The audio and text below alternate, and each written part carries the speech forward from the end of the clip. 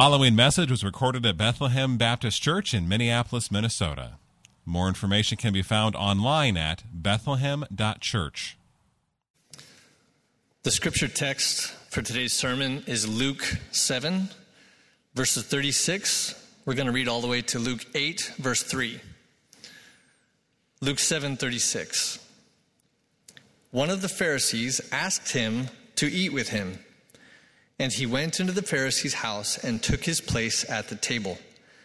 And behold, a woman of the city, who was a sinner, when she learned that he was reclining at table in the Pharisee's house, brought an alabaster flask of ointment, and standing behind him at his feet, weeping, she began to wet his feet with her tears and wiped them with the hair of her head, and kissed his feet, and anointed them with the ointment. Now, when the Pharisee who had invited him saw this, he said to himself, "If this man were a prophet, he would have known who and what sort of woman this is who is touching him, for she is a sinner." And Jesus, answering, said to him, "Simon, I have something to say to you." And he answered, "Say it, teacher." A certain moneylender had two debtors. One owed 500 denarii and the other 50. When they could not pay, he canceled the debt of both. Now, which one of them will love him more? Simon answered, "The one, I suppose, for whom he canceled the larger debt." And he said to him, "You have judged rightly." Then turning to the woman, he said to Simon, "Do you see this woman? I entered your house. You gave me no water for my feet, but she has wet my feet with her tears and wiped them with her hair. You gave me no kiss, but from the time I came in, she has not ceased to kiss my feet. You did not anoint my head with oil, but she has anointed my feet with ointment. Therefore I tell you, her sins, which are many, are forgiven, for she loved much. But he who is forgiven little loves little." And he said to her, "Your sins are forgiven." Then those who were at table with him began to say among themselves, "Who is this who even forgives sins?" And he said to the woman, "Your faith has saved you. Go in peace." Soon afterward, he went on through cities and villages, proclaiming and bringing the good news of the kingdom of God. And the 12 were with him, and also some women who had been healed of evil spirits and infirmities. Mary called Magdalene, from whom 7 demons had gone out, and Joanna, the wife of Chuza, Herod's household manager, and Susanna, and many others who provided for them out of their means. This is the word of the Lord. My aim this morning is that we would love Jesus much. Just coming right out of the passage. My aim is that we would love Jesus much. That we would see him anew by faith as our Savior and forgiver of our sins. We'd have a fresh awareness of our own sinfulness and a new grace of repentance and even tears for our sins. And we just have a new, I think of the word bath, a new bath in the forgiving grace that's ours in Christ. And therefore, and thereby, like the woman, we would love Jesus much. So, Father in heaven, we absolutely need your help for this. Some of us need to be born of your Spirit to see Jesus and turn from our sin and receive your forgiveness. Some of us have been born again. Some of us have believed and Yet the desires and comforts of this world and the sins that so easily entangle have encroached upon our love for you. And so I pray for a fresh grace of a restored love for you. For those in that category, or those of us who are in various measures of that category. And some here, perhaps already in this service, seems to happen about every week, have had tears already, like this woman. Tears of grief and regret for sin, and tears of love for Jesus. I pray you bring us all there, that we would, like this woman, love you much. In Jesus' name, amen. Before we look directly into the text here, I just want to clarify that this account, though it's similar to another account that's mentioned in the 3 other Gospels, it's different. I just want you to know this. There's 2 different accounts. This one in Luke 7, and then another one that sounds kind of like it in Matthew 6 and in Mark 14 and in John 12. And I just don't want them to be confused. The one, our text, happens when Jesus is in Galilee and Judea, and he's going about traveling with his teaching ministry, and he's not approaching Jerusalem yet, because when he does, he will be crucified. And the other episodes that I mentioned in the 3 other Gospels they take place 6 days, or it takes place 6 days before Jesus is crucified. So it's really clear. It's a different time frame. Let me tell you the similarities. In both accounts, this one in Luke 7 and the other account in Matthew 26, Mark 14, and John 12, the host of the dinner, there's a dinner in both, the host of the dinner, his name is Simon, okay? And in both stories, a woman anoints Jesus, okay? In both, there's a meal at table. So sometimes people think that this is the same account. It's different. I'll tell you the differences. Not only the difference in time in the life and ministry of Jesus, I mentioned already, but the host in Luke 7 is Simon the Pharisee. And the host in those other accounts is Simon the leper. Those are 2 very different people. Simon, very common name. Simon the leper. The place of this account in Luke 7, as I mentioned, is around Galilee, and the place of the other anointing is Bethany, right near Jerusalem, as Jesus is on his way into Jerusalem to be crucified. And the woman in our account is unnamed, and she anoints Jesus' feet with ointment. And the woman in the other accounts is Mary, the sister of Martha and Lazarus, and she anoints Jesus' head with oil. The significance in our text is really this beautiful celebration of this woman who loves Jesus because she's been forgiven. And the significance of the other account, when Mary anointed Jesus with oil on his head 6 days before he was crucified, was that it was a pointer to Jesus' death. It was like anointing or embalming someone. That's how it's viewed. That's the significance of it. So these are very different accounts. And just want to make that clear. Now I want to dive into our account. We're just going to walk through it. And it is marked by gospel clarity. Several points. Just the gospel is clear. So a certain Pharisee named Simon invited Jesus to dine with him, perhaps after Jesus taught in the synagogue one Sabbath, or maybe after Jesus is teaching somewhere out among the public. Jesus accepted the dinner invitation, and the text says he went into the Pharisee's house and reclined at table.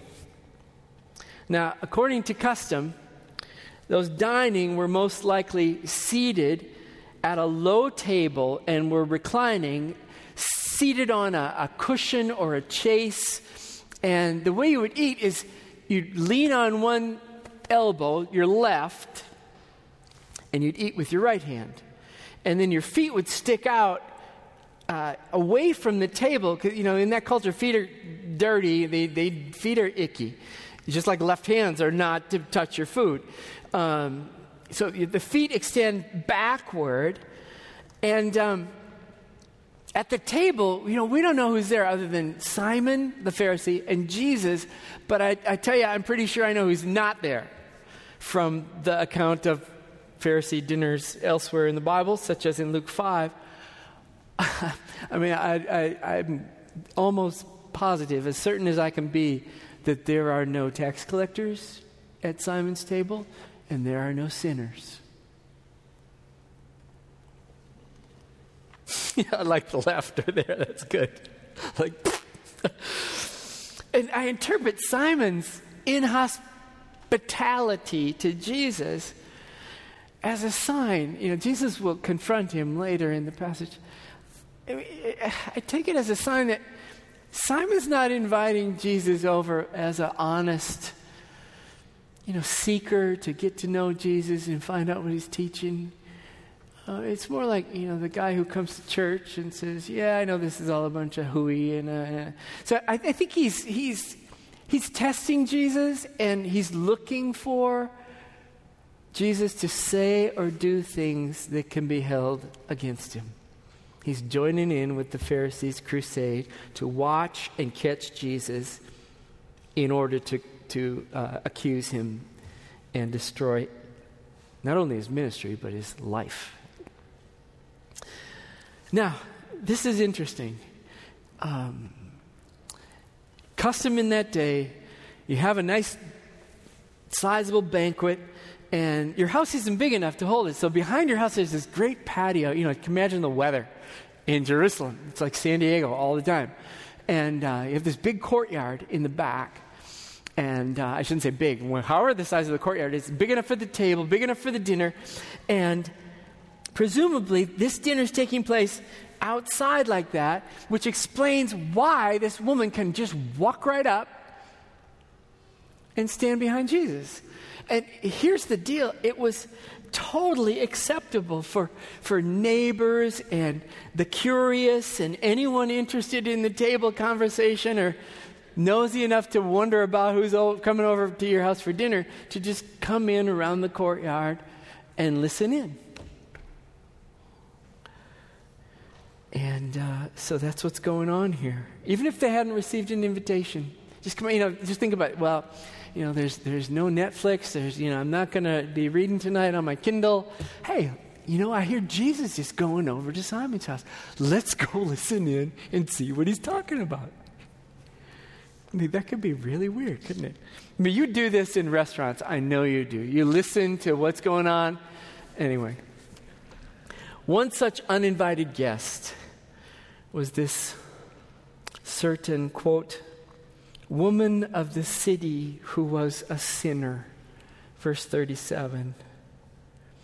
The description unmistakably indicates that she has an established reputation as a sinner in the city. And the text doesn't indicate explicitly what her sin was and what the reputation was, but it does suggest that she may well have been a prostitute. And that inference is supported by Simon the Pharisee's reaction when this woman touches Jesus and kisses his feet.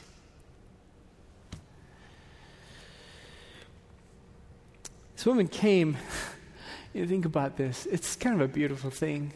She came not for the dinner, certainly not for socializing, because Everybody looks on her with shame. She came not for the leftover scraps, though that was common, that these people on the outside would, if there was leftover food, they could take advantage of some of the leftovers. Yeah, she came for one reason. It says she heard that Jesus was going to be at Simon's house. So she came for Jesus. She came for Jesus. And she brought an alabaster flask of ointment. Now, that's verse 37. An alabaster flask. That's an expensive item. I mean, elsewhere in one of the other Gospels, it says one of those cost 300 denarii. That's 300 days' work, almost a year's wage. But I mean, it's an expensive thing, this flask. It's white or translucent, marble-like stone, and that expensive little container is very likely holding expensive ointment, probably perfume. And she's probably wearing it around her neck. It's considered a valuable possession. Now, here's the thing. A wife might use that expensive perfume to kind of beautify herself, to please her husband. And a woman of the street would use that perfume in her trade. And what I think is beautiful is there's repentance all over this. She's done with the trade. She's going to use this ointment on Jesus' feet. It's a tool for worship now. Redeemed. So the banquet begins. And Jesus is comfortably reclining at the table, beginning to eat his meal, presumably. And this woman approaches him from behind and stands over his feet. Probably just because that's, the feet are sticking out. So she's standing behind him at Jesus' feet. And she's overwhelmed with emotion. And she begins to weep, and she's not just crying. She is weeping intensely, such that her tears are abundantly flowing on Jesus' feet, drenching them with her tears. And as the tears fall on Jesus' feet, as the water from her tears touches Jesus' feet, it's clear that, his feet are dirty. His feet are unwashed. And seeing his unwashed feet, in love and in total self-forgetfulness, she gently unties her hair. That is no small thing. In that culture, for a woman to let down her hair in public is viewed as promiscuous. And it was grounds for a husband to divorce a woman who let her hair down in public. She's not even thinking about that. Jesus' feet are dirty. Her tears have wet his feet. She lets down her hair and begins to use her hair as a towel to wipe Jesus' feet off. As her tears continue. Now Simon, the host, the Pharisee, he sees all this display. This is disgusting. This is repulsive. It's appalling. He sees this as proof that Jesus is a phony. He is a fake. Because if Jesus were real, if Jesus was really a prophet, if Jesus was really of God, verse 39, if this man were a prophet, he would have known who and what sort of woman this is who was touching him. for she is a sinner. Get his thinking? But what Simon doesn't know yet is that not only does Jesus know who and what sort of woman this is, Jesus also knows who and what sort of man Simon is. I don't know if you notice in verse 39, it says that Simon has this thought. He's thinking to himself, if this man were a prophet, he would have known who and what sort of woman this was. So far in this passage, no words have been spoken at all. Zero. So I just love it that in verse 40, the text says, well, Jesus answered Simon's unspoken thought. Get it? If he were a prophet, he would have known. Jesus knows exactly what Simon's thinking, and he answers Simon's unspoken question. Simon, I have something to say to you. Simon says, say it, teacher. Verse 41. A certain moneylender had 2 debtors. One owed 500 denarii and the other 50. Denarii is about a day's wage. So 500 denarii is about 15 months' pay. And 50 denarii is about a month and a half's pay. And what's clear is neither was able to repay the debt. And just a sidebar, that's super important because if Simon's sitting there thinking, she's the 500 who owes a lot and I'm the 50, you get it? Neither can pay the debt. All have sinned and fall short of the glory of God, in need of forgiveness. In fact, I started thinking about numbers. I want to take back something that I said in the last service, because I said, well, Simon's probably a 500 plus, or 500 as well. And then I started thinking, well, when you fall short of the glory of God, you just can't put a number on it, It's just like, it's more than 500, like all of us. End of sidebar. So neither able to pay. Verse 42, I said there's just pointers to the gospel. Here's one of them. When they could not pay, the lender canceled the debt of both. The word canceled, it's not simply the word canceled. I'll read it like more literally. When they could not pay, he graced the debt of both. Isn't that cool? When they could not pay, he graced the debt of both. You know how this works. When there's a debt,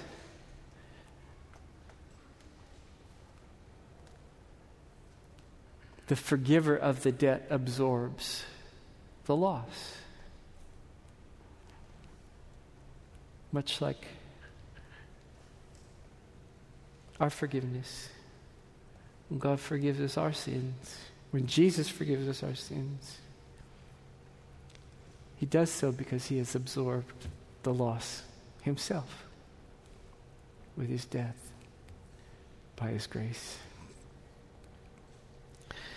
When they could not pay, he graced the debt of both. Now, Simon, which of them will love him more? Simon, seemingly reluctantly, I smell a little foot dragging in this. The one, I suppose, this isn't a hard question. The one, I suppose, for whom he canceled the larger debt. And Jesus says, you've judged rightly. Not a trick question.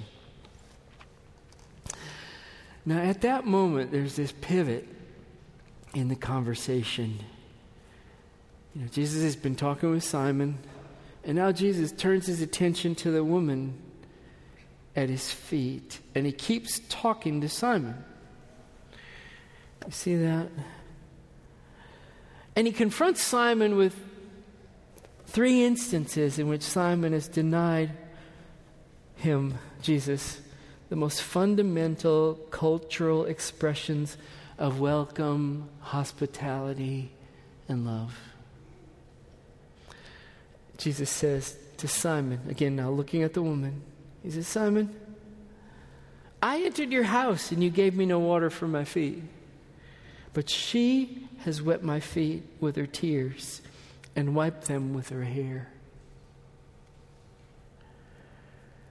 Simon, you gave me no kiss from the time I came. And you gave me no kiss, but from the time I came in, she has not ceased to kiss my feet.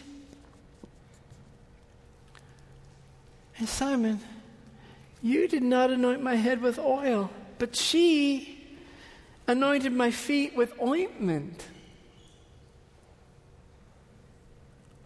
And Jesus draws this profound conclusion.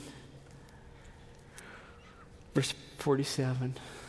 Therefore I tell you, her sins, which are many, are forgiven.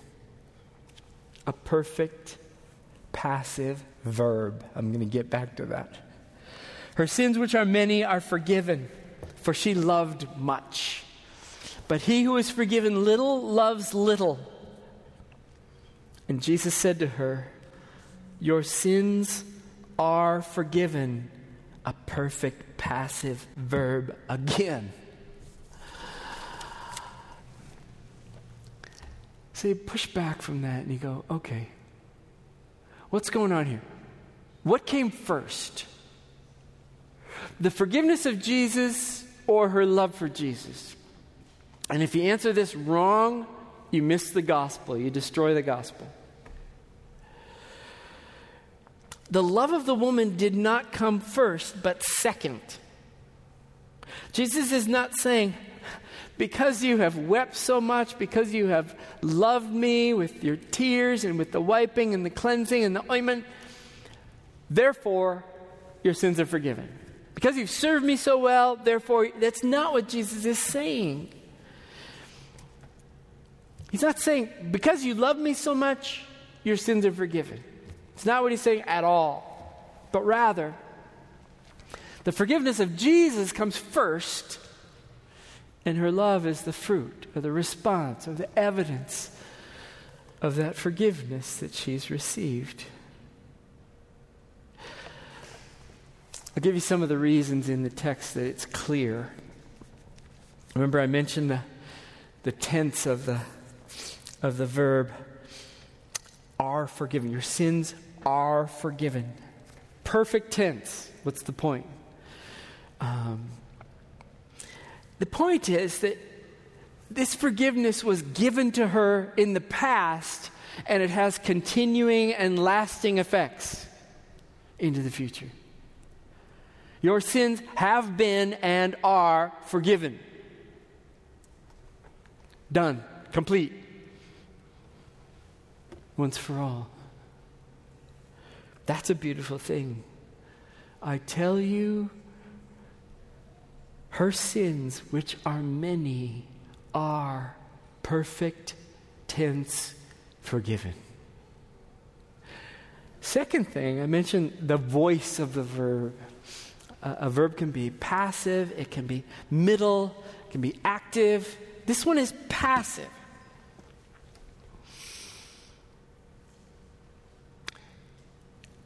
Her sins are forgiven. What does that mean, passive? It means that this perfect forgiveness was not due to her own action. It's due to the action of another. Active, Bill threw the ball at John. Passive, the ball was thrown to John. Forgiveness was granted her. She didn't do it. It's coming from another. It's coming from the grace of the debtor, coming from the grace of God, coming from the grace of Jesus. So it's a perfect tense. It's a passive voice. And then the parable makes it crystal clear, doesn't it? You think of the parable. In the parable, what comes first? the moneylender forgave the debt. Therefore, those who've been forgiven much love much. Just got to get that order straight. It's the gospel. It's the gospel. And I started thinking, so who's this teaching for? You know, is it for the woman's benefit? Is it for Simon's benefit? Is it for the others, the wider group, the people at the table and around? Is it for our benefit? I kind of left it with, yeah, it's kind of all that. Think about the woman. I mean, it's clear. She comes up to Jesus' feet as a forgiven woman. That's why she's crying. That's why she loves him. So, conversion's already happened. She's already been born again. She's already received God's forgiveness in Christ. And she doesn't need a reminder that she's been forgiven. I don't think. She knows it. That's why she's crying. That's why she loves Jesus. But we do need reminders that we are forgiven, don't we? I mean, I love it in our services. Every week we do this. Paying attention? Every service we reflect on the fact that we're sinners. And Lord, forgive us. We've sinned against you. And every week we celebrate the reminder, the restatement of the truth of the gospel. If we confess our sins, he's faithful and just to forgive us our sins and cleanse us from all unrighteousness. Our sins are forgiven. And we just remind one another every Sunday. So I think it worked like that for her. Just super encouraging to be reminded, your sins are forgiven. There's no condemnation now for us in Christ. But then I thought of this as well, and this has an impact on her as well as on Simon and the whole town. I mean, Simon the Pharisee's bent was to hold her in contempt. I mean, this works for Simon because then he can be more righteous than her, right? So he kind of feels good about himself. He's not as bad as her. He views her as disgusting and she's unwelcome, she's dirty, she ain't coming to my table. Simon would weigh her down forever with the shame of her past sins, and perhaps even when she would sin again in the future. He just want to keep her under sinful woman shame. Simon, think about it. Simon even used her expressions of love for Jesus because he had forgiven her against her. See how disgusting she is? She's undoing her hair. She's touching Jesus with her tears. He's shaming her for that. I mean, that's what Satan does. I mean, Satan's called the accuser of the brethren because he does that kind of thing. He says to forgiven believers, Did Jesus really say your sins are forgiven? No. You're really dirty. You're too wicked to be. And that's what Satan does.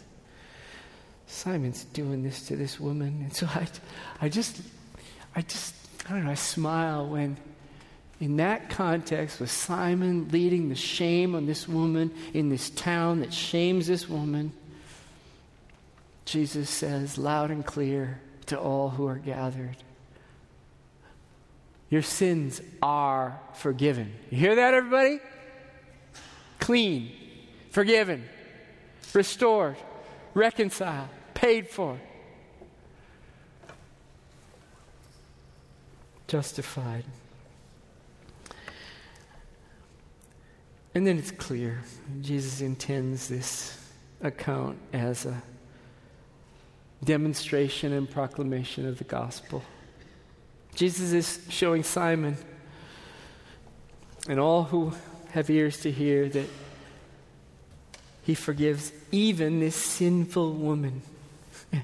And, you know, I'm thinking, people are thinking, well, if Jesus can forgive her, he can forgive anybody.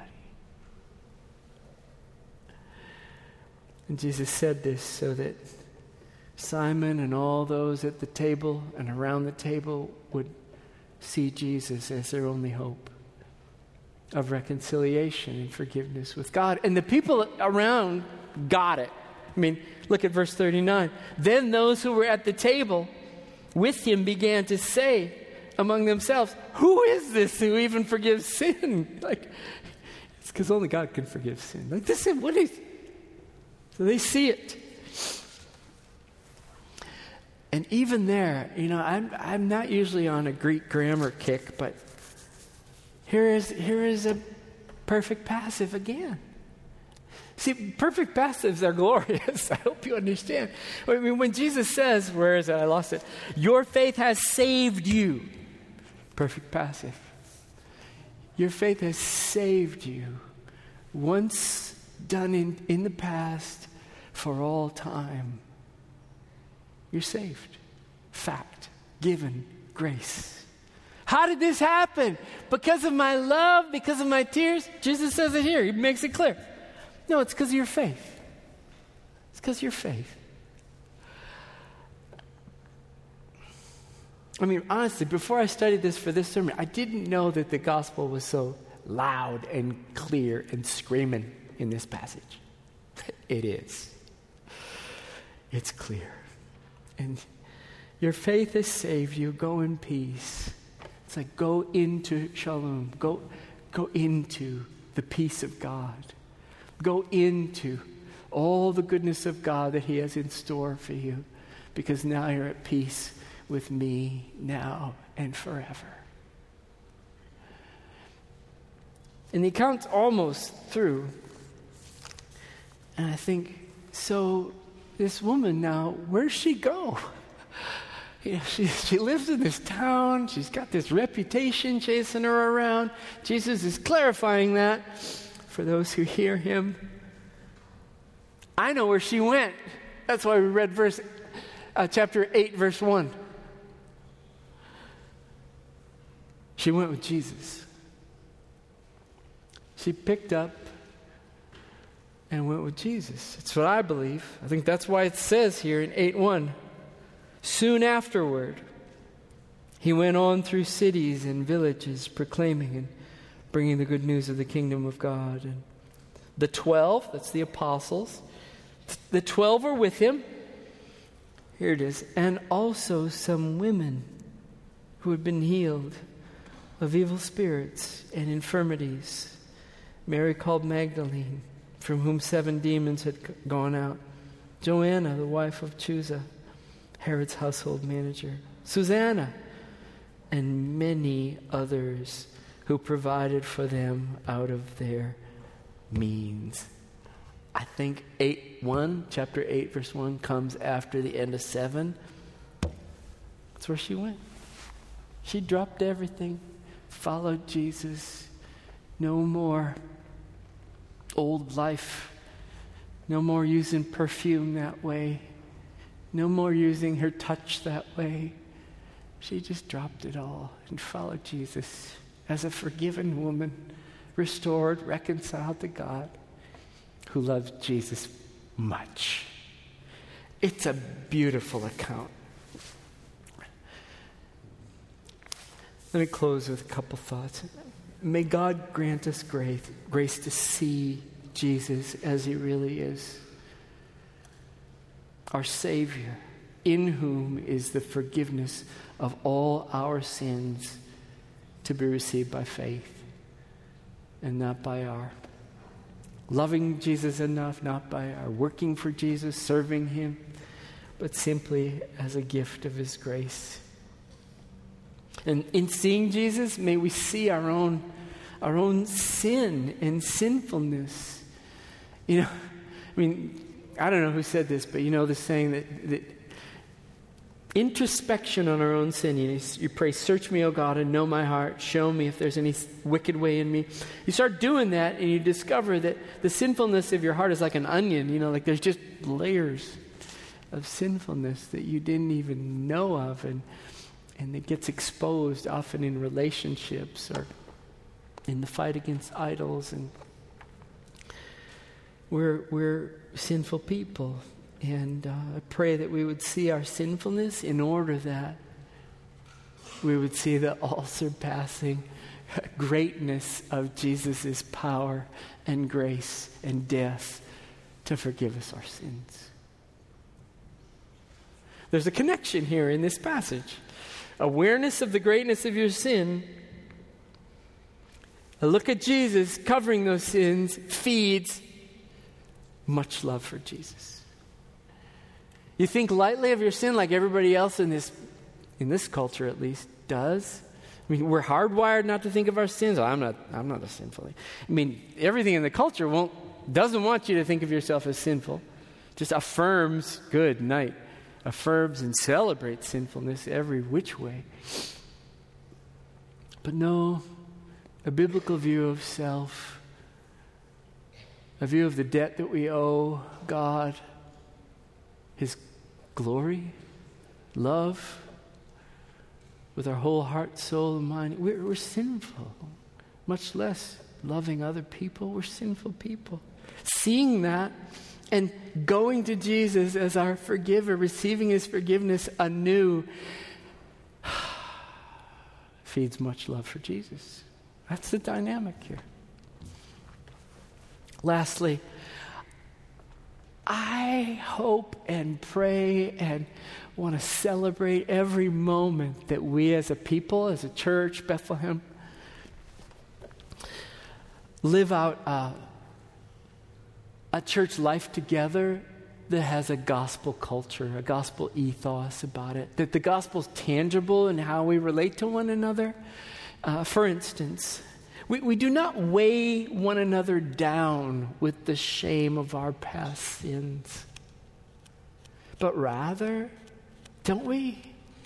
Wouldn't Jesus remind one another that our sins are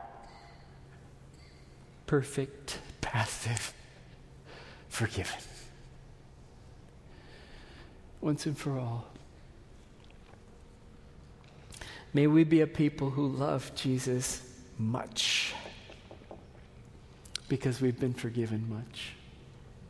And I think of this woman heading out to follow Jesus, once called a sinful woman, now called forgiven, now called belonging to Jesus.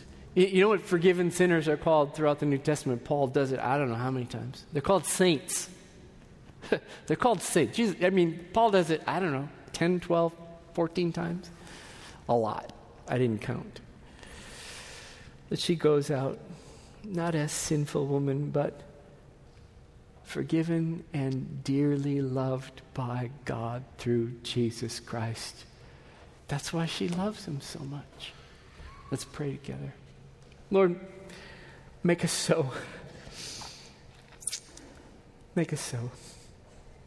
Really, the text is all about the miracle of the creation of a worshiper of Jesus because of your grace to us in the gospel of Christ. So do the work in us.